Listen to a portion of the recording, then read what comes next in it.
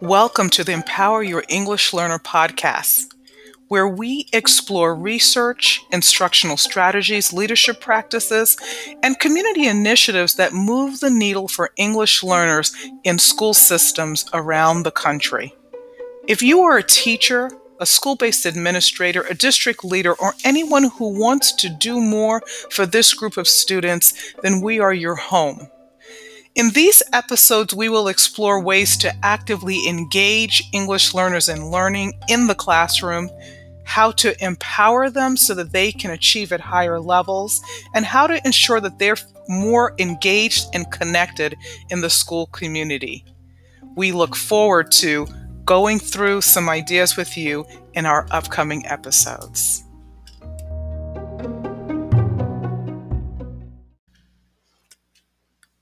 Hello, my name is Sandra Blotner, a 26 veteran in the field of public education. And we've been meeting a couple of times together now, just talking about what are those things that can be done to make a huge impact to improve outcomes for English learners.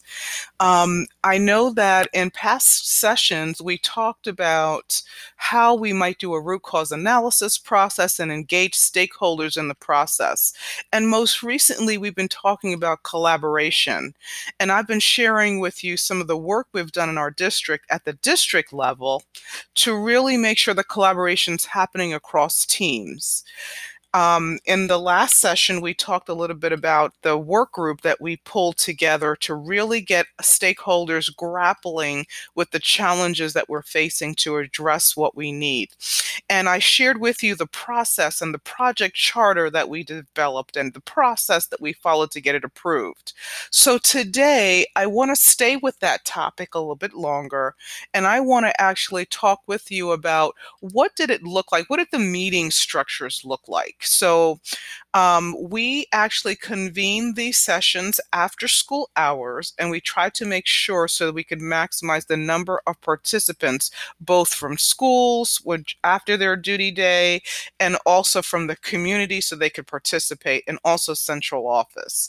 So that was really helpful. We did try, as far as the meetings, to have them in different locations. So sometimes they were in the central office, other times they were actually located out in schools, and that just made sure that we were able to kind of be in different parts of the county so that those participants were able to engage and they were able to just be part of the conversation.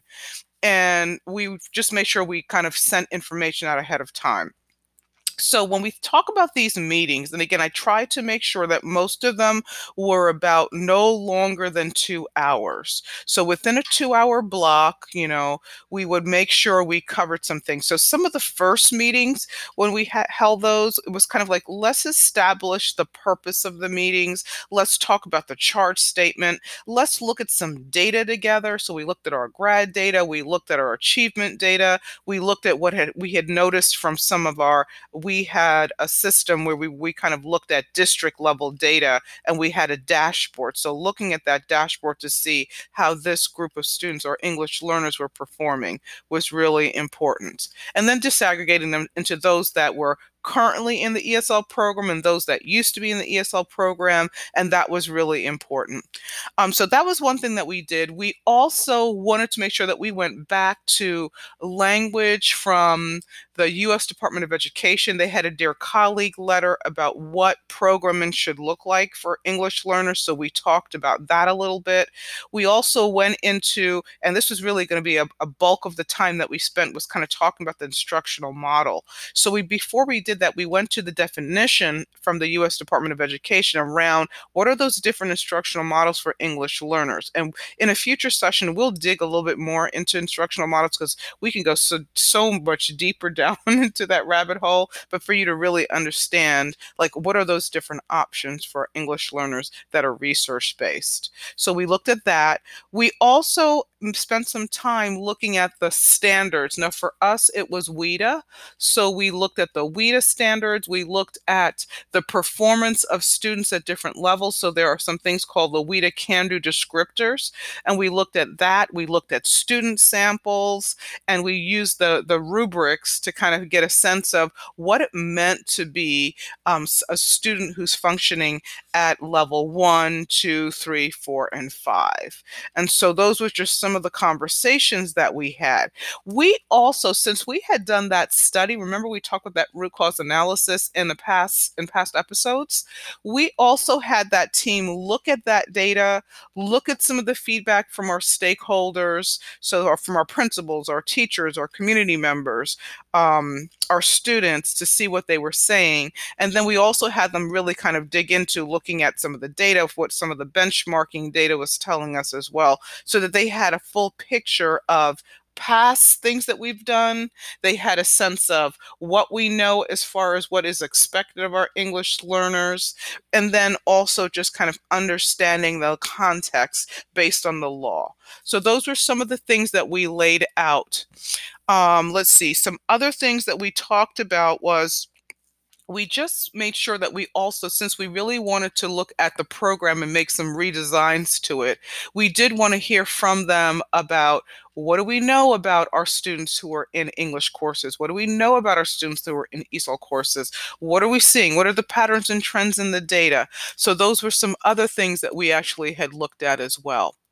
Another thing that, and this I wanted to really kind of like hone in and focus you in on, are subgroups. So we realized that, when we pulled together all of these different stakeholders from middle school and high school and elementary and central office and community and students, again, did not get a consistent student, but we did try, and parents and so on. When we did, and teachers, we try to make sure that we also were thinking about those topics that were in our action plan. Remember, I talked about the fact that we had an action plan around the instructional models and master scheduling. We had another one around professional development that would be needed, that would tie back to those models and master scheduling. We talked about counseling and the international office. We talked about parents and students, and we really wanted to make sure that we were thinking about all of these different aspects, as well as how we were going to communicate that to everyone.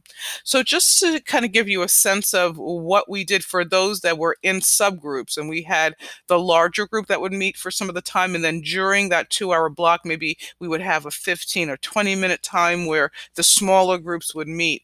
The group that was focused on instructional models, they really wanted to look at research. They looked at the MSDE guidelines that we had from the state. They looked at, how the students were doing at different proficiency levels, and all of that was kind of informing the process, looking at patterns and trends across different states. We looked at professional development, and again, those are state guidelines, looking at the recommendations that we had based on what we knew the model might look like, and so we had a group. And then we looked at counseling. We wanted to make sure we were thinking about especially those international students coming in and how we were going to be interpreting credits and awarding credits, and pending versus whether they were going to be pending and then go to the school and they figure it out, or do we help them before they go to the school, right?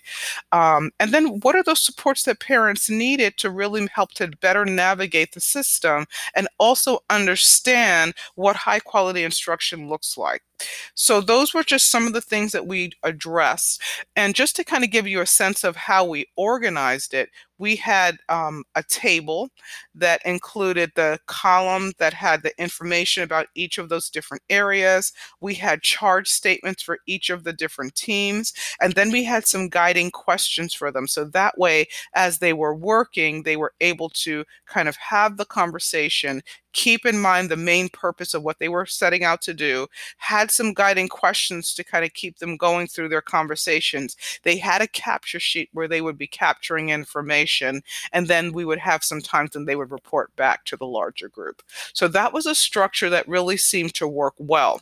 One thing you do need to know, and this will probably be something that will impact you if you're also trying to do some changes in your instructional model, because changing instructional models can be so intense and so impactful for everyone in the school system or every school that it touches.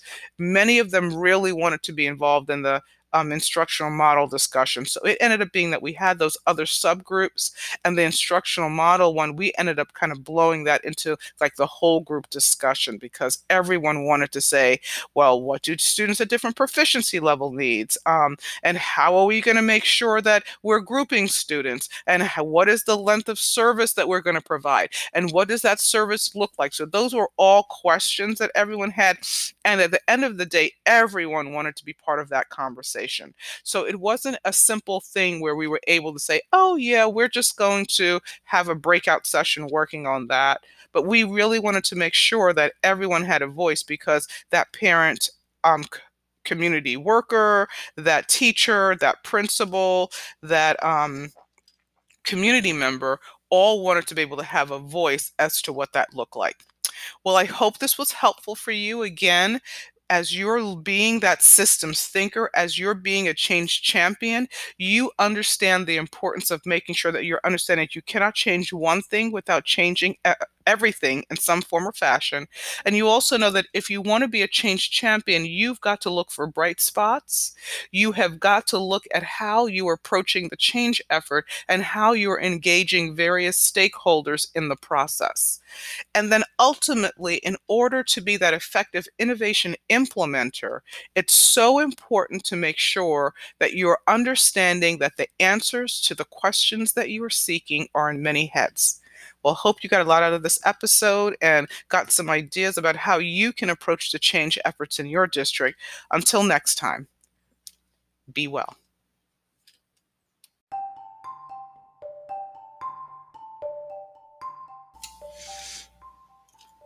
Visit us at createsolutions.us and let us work with you to develop diverse learners and leaders so that they can become change agents in their fields of study and industry.